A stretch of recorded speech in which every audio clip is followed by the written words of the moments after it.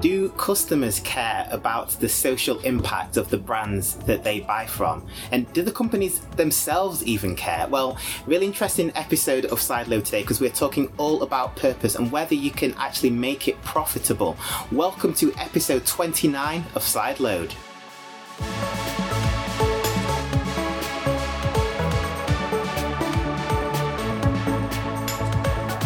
Hello and welcome to Sideload, the technology podcast from Edelman, London. I'm Jermaine Dallas, and on the menu today is a discussion about responsible innovation and purpose in the tech industry. Do businesses care about the way their operations are perceived by outsiders from a social impact or CSR point of view? Should they focus on the greater good or just the bottom line? Well, to prevent this being a big fat monologue, we've got three great minds to discuss the top issues. Paul Miller is the CEO of Bethnal Green Ventures, an early stage investor for tech businesses with social and environmental impact. Jerry Wisniewski leads a crack team of 60 technology specialists as Edelman London's MD for technology. And Mark McGinn is the director of purpose for Edelman London. He's dedicated his career to helping businesses tell their narrative about sustainability and values. Paul, Jerry and Mark, thank you so much for joining us. You're welcome. Thanks for the introduction. So let's start with this one then. What are the big challenges the tech industry is facing when it comes to responsible innovation today?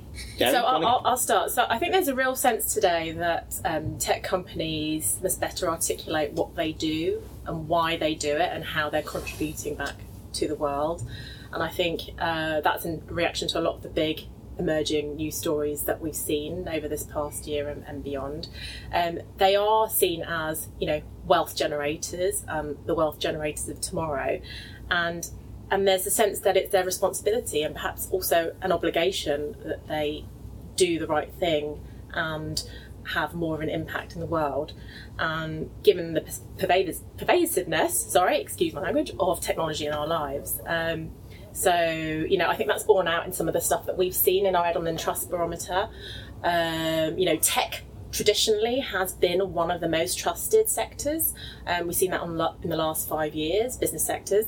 But there's another story that's behind that, which is that actually trust in tech has also been declining.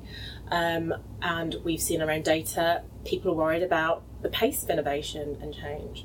And we've also seen that people are unclear on what new technologies like AI and blockchain and self-driving cars and automation is gonna mean for them. So the tech industry needs to do a better job of articulating what these technologies are going to do and how they're going to bring value to everyone, not just to the few. Yeah, Mark? I totally agree that we saw that trust in tech is still incredibly high, the highest of any sector, and a real privileged position. But it does appear that tech sector is no longer building trust; it's living off the faith from the past and the change that people have seen in their lives. And when we look underneath the surface, as Jerry was alluding to, in the key foundations of where probably we're going to build the next future growth areas for the tech sector there's a huge gap in the level of trust between the trusts of the tech sector today and those in innovative areas, whether it be AI, whether it be self-driving cars, whether it be share economy. There's about a 20-point gap in trust levels, which suggests that there's just a lack of understanding of the opportunity it creates, perhaps also a lack of understanding and honesty or just discourse about the risks it may present and how you can manage those risks.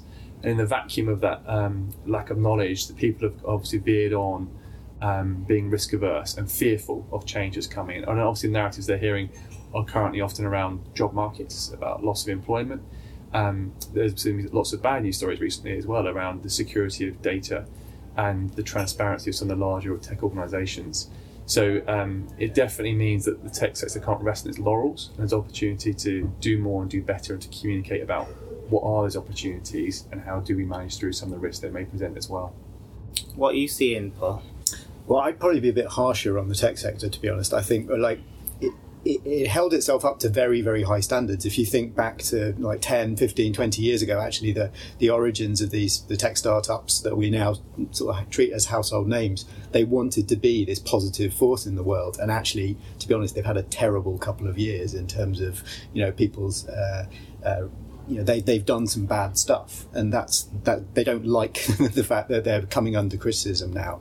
And I think, there's, from my conversations with them, they really want to do something about that.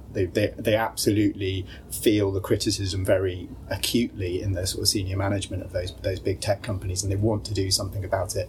But I think they have had a pretty torrid time actually in those big tech companies over the last couple of years. Is this a purpose issue at all, or are there other things at play here? I think that it's a purpose issue, because I think that some of the changes that have been, some of the effects that we've seen in the last few years, they're unintentional. Doesn't mean they haven't happened, and doesn't mean companies have to take responsibility. I don't believe the people who founded some of these companies and the implications of the scale of the operations they now are in charge of, they fathomed how influential they could be across society. So, for example, I think that some of those platforms and some of the news we saw recently around elections, I don't think they themselves realised how their platform had even been used and how their data could be used. I mean, they understand the power of the data, but they didn't realise how effectively other people could harness it as well. That's part naivety, it's part hope that was perhaps naive hope for many of us 10, 20 years ago. And now we are trying to set up the right structures inside these companies, beyond these companies, with other startups and scale-ups that are trying to provide alternatives to how best we can manage that world we've created now. So I think some of it is just this entire sector has changed at such a rate. These are almost growing pains that isn't meant to belittle the scale of some of the problems, but it's simply that they weren't envisaged, and that as we've got to them now, all of us have to be much more open about what they are, and then be more open about how we can build solutions for them, because it won't always be easy either. Sure. Yeah, and I think there's some lessons to be learned as well. Like, even if the bad things were unintentional, actually looking back at it now, they perhaps could have been avoided. And so if you're a new technology company, if you're founders looking at how you're going to develop your technology in the future, you can look at that and go, actually, we could do this differently. We could avoid some of the problems that these already massive companies have faced over the last 2 years by having a more responsible approach to the way that we develop technology and the way we involve the sort of the ethical side of things, the social implications side of things, and actually build that in from the beginning. And that's something that we can learn from. I want to ask this one to you, Jerry. First of all, can companies be both profitable and have a social impact? I think yes, they can, and that has to be the way that they operate moving forward. I think the customers and people who are buying from them, consumers, are going to be demanding it. And again, looking at the data that we've just issued recently around brand, customers are making decisions with their wallet. So, I think it's 2/3 of consumers are now saying they buy based on their belief in what that brand does, how it operates, what it stands for. They care that much. So yeah, it's pretty high, and it's really consistent across all the income brackets now. It's consistent across all the age groups. In fact, I think the 55 plus age group had the biggest jump in kind of this growth in belief-driven mindset. And so I think brands and companies they're feeling that, and the data is now demonstrating that. So you will see customers putting their money where their mouth is. I think we're also seeing that on the investment side. So I'm really optimistic because we see accelerators like Bethnal Green Ventures emerging, and others, and we're seeing this growth in impact investing. So where investors are saying we can see profit and social impact working side by side, and actually the data showing I think investment is doubled in this past year, and it's the huge figure. It's something like 280 million or something now. But not only that, you can see the profit margins are around 13%. So that's really good profit to be made there too. And I think it used to be a dirty word to say profit and social impact and responsibility in the same sentence. But that's just the way it's going. And I think startups have just embraced this. It's kind of in their DNA from the very beginning. And I think a lot of that is probably in reaction to a lot of stuff we've seen over the past few years. So I'm really, if I haven't said optimistic enough, I'm really optimistic that things are going to be different. That's good to hear. Well, you just mentioned Bethnal Green Ventures, so this is the perfect opportunity to bring you in, Paul. A lot of people will be sceptical about being able to do both social impact and be profitable. Why do you only invest in tech for good? Is it possible to do both? Yeah, absolutely. I think for us, we see it as being, this is the future of business, and as Jerry says, it's driven on both sides by the investors who want to have companies they can invest in where they believe it's going to have a positive impact on the world, because they're managing people's money and those people care about it. So it's a long chain. And then on the other side, you've got the founders who want to create these businesses. And every time we open up for applications, we get more applications from talented people who want to put their skills to use in building technology that has a positive social impact. And for us, we always look for companies where we believe that basically the more of the product or service they sell, the more positive social impact they have. So we don't believe that there should be a trade-off. So the more profit you make, the less social impact you have. We actively seek out businesses where we believe that the two are aligned, where the business model means that the bigger the company, the more social impact it has. And that's our thesis, is that is possible. And so far it seems to be bearing out.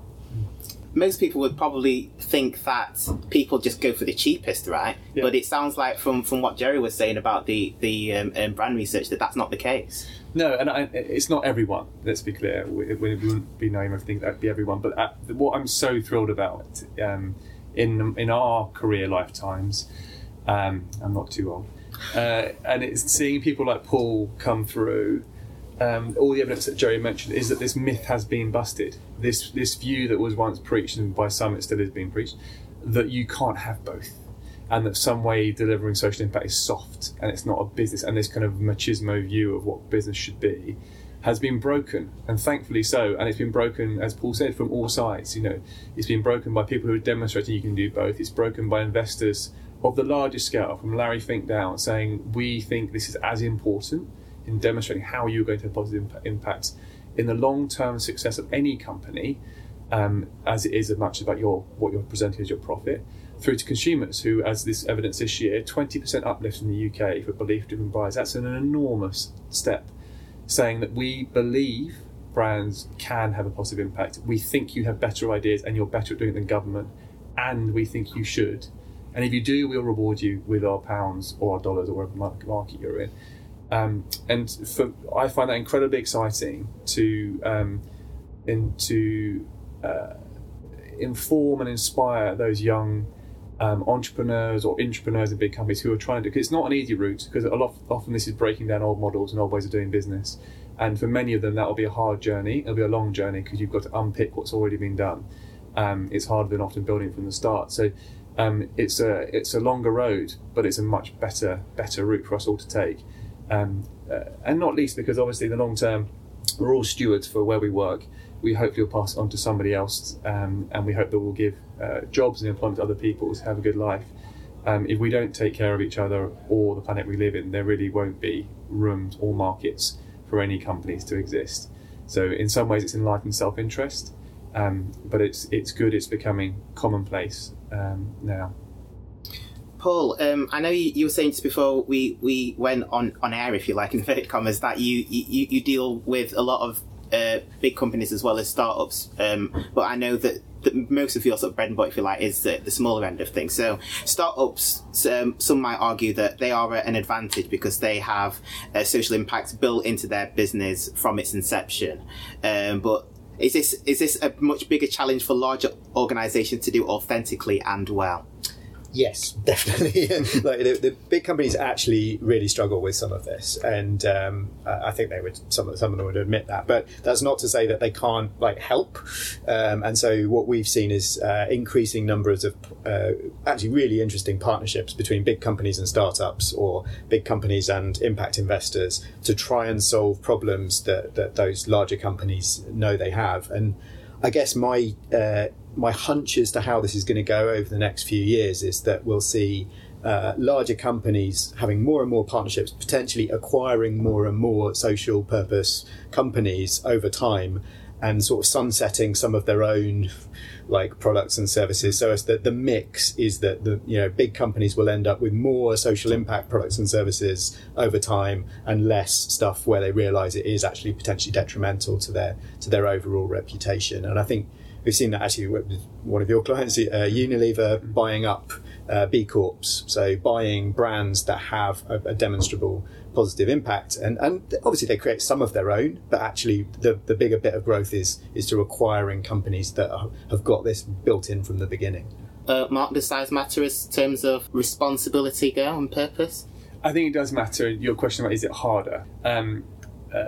You can be quite large. I mean, Danone's the biggest B Corp in the world, huge company who are doing things, as Paul suggested, with profit and their impact aligned with equal importance. So within an organisation like that, it will be easier because they have already probably restructured and created a culture in which is encouraging their workforce to deliver against both those objectives. For companies where you're not yet at that place, it's harder. You know those favourite terminologies of years gone by about being pirates within. Sometimes it will feel like that for those people. And at some of the world where Paul's working, where you start off with a social problem, you just solve the problem, and in doing so you create commercial opportunity. Inherently, you are going to be delivering social impact in your own success, which is a fantastic way of approach. Now, many of the big companies haven't got that as a start point. Doesn't mean they can't have positive impact, and some of the positive impact can be also understanding how they are operating in the world, and their scale means that they can come to bear great impact. So the opportunity is great for them. Might be harder to get there, but the opportunity to make a difference is enormous. Jerry? I think it is more complicated for larger organisations, but there's plenty of examples of those who have been able to do it well. Patagonia is one, the outdoor apparel and lifestyle brand, who have said from the very beginning their aim was to combine making great products with doing good for the environment, and that's connected very much to their kind of brand values, which is around people and the outdoors and connecting those, and looking for solutions that are going to protect the environment. But there are many others, and there are examples out there. I think the challenge is around articulating their story very well, because like you say, many of these companies, they don't start out big, they start out small, and they become big very quickly, and sometimes the fallout from that is that they've forgotten why they started in the first place. So just going back to some basics, everyone's probably started a business because there was a problem to solve. And if they could strip it back to that, then that would go at least some way to better kind of them articulating how they're contributing to the world. It's another thing I think that might start to change a bit with big companies, particularly big tech companies. I think it's a pretty American view, but the idea that you make loads of money through your business and then you turn that into philanthropy and you do the good through the philanthropy, like sort of once you've made all the money. And that still exists, don't get me wrong, but I feel like it's starting to break down a bit now, and people are starting to go, hang on a minute, I've sort of caused the problem over here and now I'm trying to solve it with my philanthropy. And some of those sort of really senior people in the tech sector seem to be thinking about that a bit differently and starting to think, actually, well, could we change the way that the company operates to have a positive social impact, so as to have to do less of the philanthropy to mop things up afterwards? And that's a long journey, but I feel like we've probably just about started on that journey now in terms of the big tech companies. The other point I wanted to build on around that is actually employees now are having a huge impact on their employers, and so you're seeing people now, employees in senior positions exiting companies because they don't believe in what they're doing, or we could name those examples. Everyone can go out and Google those on a search engine. So I think brands now need to think about their customers as not just being who's buying my product, but actually who's in my company, because they're not going to be able to attract talented people anymore, because I think the days are gone also when money was the only kind of thing that talent wants. People want to work for brands they believe in and feel passionate about, and yes, money is great, but it's not the only thing anymore. Yeah, absolutely. And to Joey's point, I know Unilever are very, very proud that they have become, I think it's the second most followed brand or company on LinkedIn, which for a traditional FMCG is quite an achievement, knowing there are many companies out there who are regarded to be much cooler and much more exciting. And it's driven largely by their USLP and their commitment, their journey they've been on under Paul Palmer's leadership, which for a company like of that scale, when you're employing hundreds of thousands of people, having the right human capital, having the best, the brightest people with you for the long term, will absolutely affect your long-term performance. So be able to keep hold of them because you've got a commitment and value set that people believe in, and understand they can deliver against within your company is crucially important. We're going to talk about how products are made and the impact that has. But first, let's take a quick step back and revisit the last episode of Sideload, where we answered the question, what on earth is business science?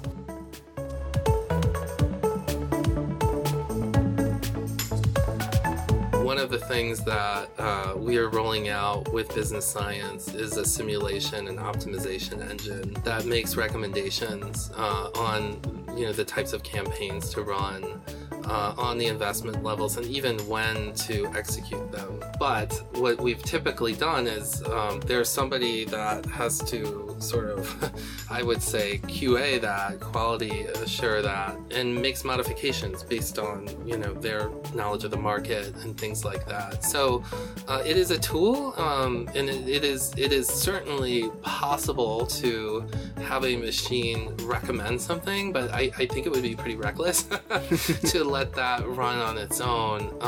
When we've built these solutions for clients in the past and provided recommendations, it's usually takes multiple months to work with that model, and the ultimate decision on what to do is a piece of what the model recommends, but it's also a piece of what people recommend on top of it all.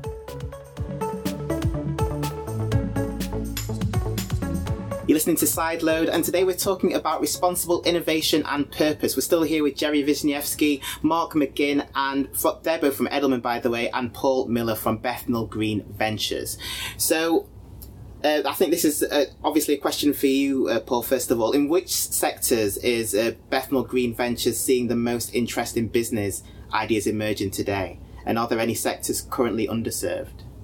Sure. Well, so we invest across health, education, environmental sustainability, and civic innovation, by which we mean improving the relationship between government and citizens. And there's all kinds of interesting things going across all of those. But there's one theme actually that's picked up recently, which is to some extent people wanting to create startups that solve problems that they feel were almost created by tech in the first place. So just two examples of that. One is, I think there is a feeling that actually the tech helped create the gig economy. The gig economy has created problems in some ways for some of the workers involved, and so we've seen a lot of people who are creating what you might call sort of worker tech solutions. So things that actually help people in low-paid, precarious work to earn more, to have better opportunities, and so on. So that's something we've seen picking up. Another is actually the effect of tech on our mental health, and actually I think we're starting to see that maybe it's not a great thing that some of the technologies that have come about in the last 10 years, the effect they've had. And so we've seen a really strong group of startups come through that are trying to help people with their mental health as well. So those are two areas. But I think that there is this sort of thing of technologies to solve some of the problems that technology might have created in the first place. That's something we've seen more of recently. Do you see any areas where things might grow in terms of, from a tech perspective, where companies should do a bit more from a purpose standpoint? I think that Paul touched on one, which I'm a father of young children. I've worked around the world of technology and media all my life. I love technology. We've got far too many screens in our house like everyone else. I've got 2 phones in my pocket right now. But I do think that there will be a growth area in trying to help us live with technology, as it is now ubiquitous in our life. It's been designed by brilliant minds using some of the best psychological studies. It is deeply addictive in many ways, and we need to understand how we can help everyone live with that and live well with that. I have young kids, so obviously I'm very aware of how they will grow into that world. And there's a whole array everyone knows about in that realm. I also have older relatives, and it'd be great to see technology help with the big isolation we have in society now. And as we become more urban populations and more transient, how do we ensure we do connect people genuinely in a time when we are more connected than ever? Because there are many people who aren't, and there's horrific facts about. I think it was I can't remember the exact numbers. I can't quote correctly, but how few people have spoken to anyone in the last 4 weeks. Of the elderly population in the UK, which is an issue we need to address. Beyond that, loads and loads of room for technology to revolutionise lots and lots of industries for efficiency. So from an environmental perspective, love to see, and it's the beginning, how technology will help us move to a carbon-free energy system, and how we can manage ourselves better for that and develop solutions for it. And efficiencies in supply chain, including transparency, and there's lots of technology can do to help with that. We live in a globalised world, and helping consumers understand better where things have come from, so they can make choices about how companies operate more clearly, is a great possibility of technology. Jerry, with technology now touching pretty much all areas of our lives, it's not just the way that we use technology, but the way that technology is made that needs more focus and attention. So what can tech companies do to address this? Design them better from the start. So yes, it's a topic that's getting a lot of attention. All the things in the news that we're seeing, the rise of AI, where there's potential bias in the algorithms, to lack of diversity in teams, impacting the type of technology that's been developed and the way it's being developed, to tech that we've talked about, which rewards unhealthy habits and behaviour. So there's clearly a responsibility that tech companies have to design technology in a way that's better for society, the world, and the people in it. We've seen those high-profile examples of what happens when companies aren't transparent about it. Customers boycott you, shareholders might revolt, employees walk out. So I think what they need to look at doing is design from the very beginning. So ask very critical questions about the values and beliefs they hold. Be transparent about how they conduct business, and where there are grey areas, and there will be some, be open to discussion and debate about those, and look at what the potential solutions might be. Look at talent and how they hire, and how they are an inclusive workforce. Look at how employees are rewarded and the working conditions. Supply chains, hold their suppliers to account. Those are just some of the good places to start, but there are obviously loads more. Yeah. And one more that Paul mentioned is really will no doubt go through enormous change in the next decade's education. Partly because our current structures are simply unaffordable for us now, in terms of for the people going through it and for the governments to support it. But also because obviously our work life will be completely different in future, and the length of time we work and the number of careers we have. So this idea that you finish learning at some point and then you go into work and you kind of carry on just doing that is clearly not going to be correct. We're going to have to keep learning and learning new skills. So the way the technology is changing the model of education, how it's delivered to you, the costs around it and the price you pay for that, will be really exciting, not least because it'll open up the doors hopefully to many people who would have had them closed otherwise. And Paul? Well, I think this is a really big question, actually. Is like, how do you responsibly develop technology? I mean, one criticism that's often levelled at Silicon Valley in particular is that it's basically a sort of monoculture when it comes to the actual tech sector, and so it solves its own problems but isn't necessarily very good at solving the problems of a much more diverse population, whether that's by age or ethnicity or gender is a very particular one in Silicon Valley.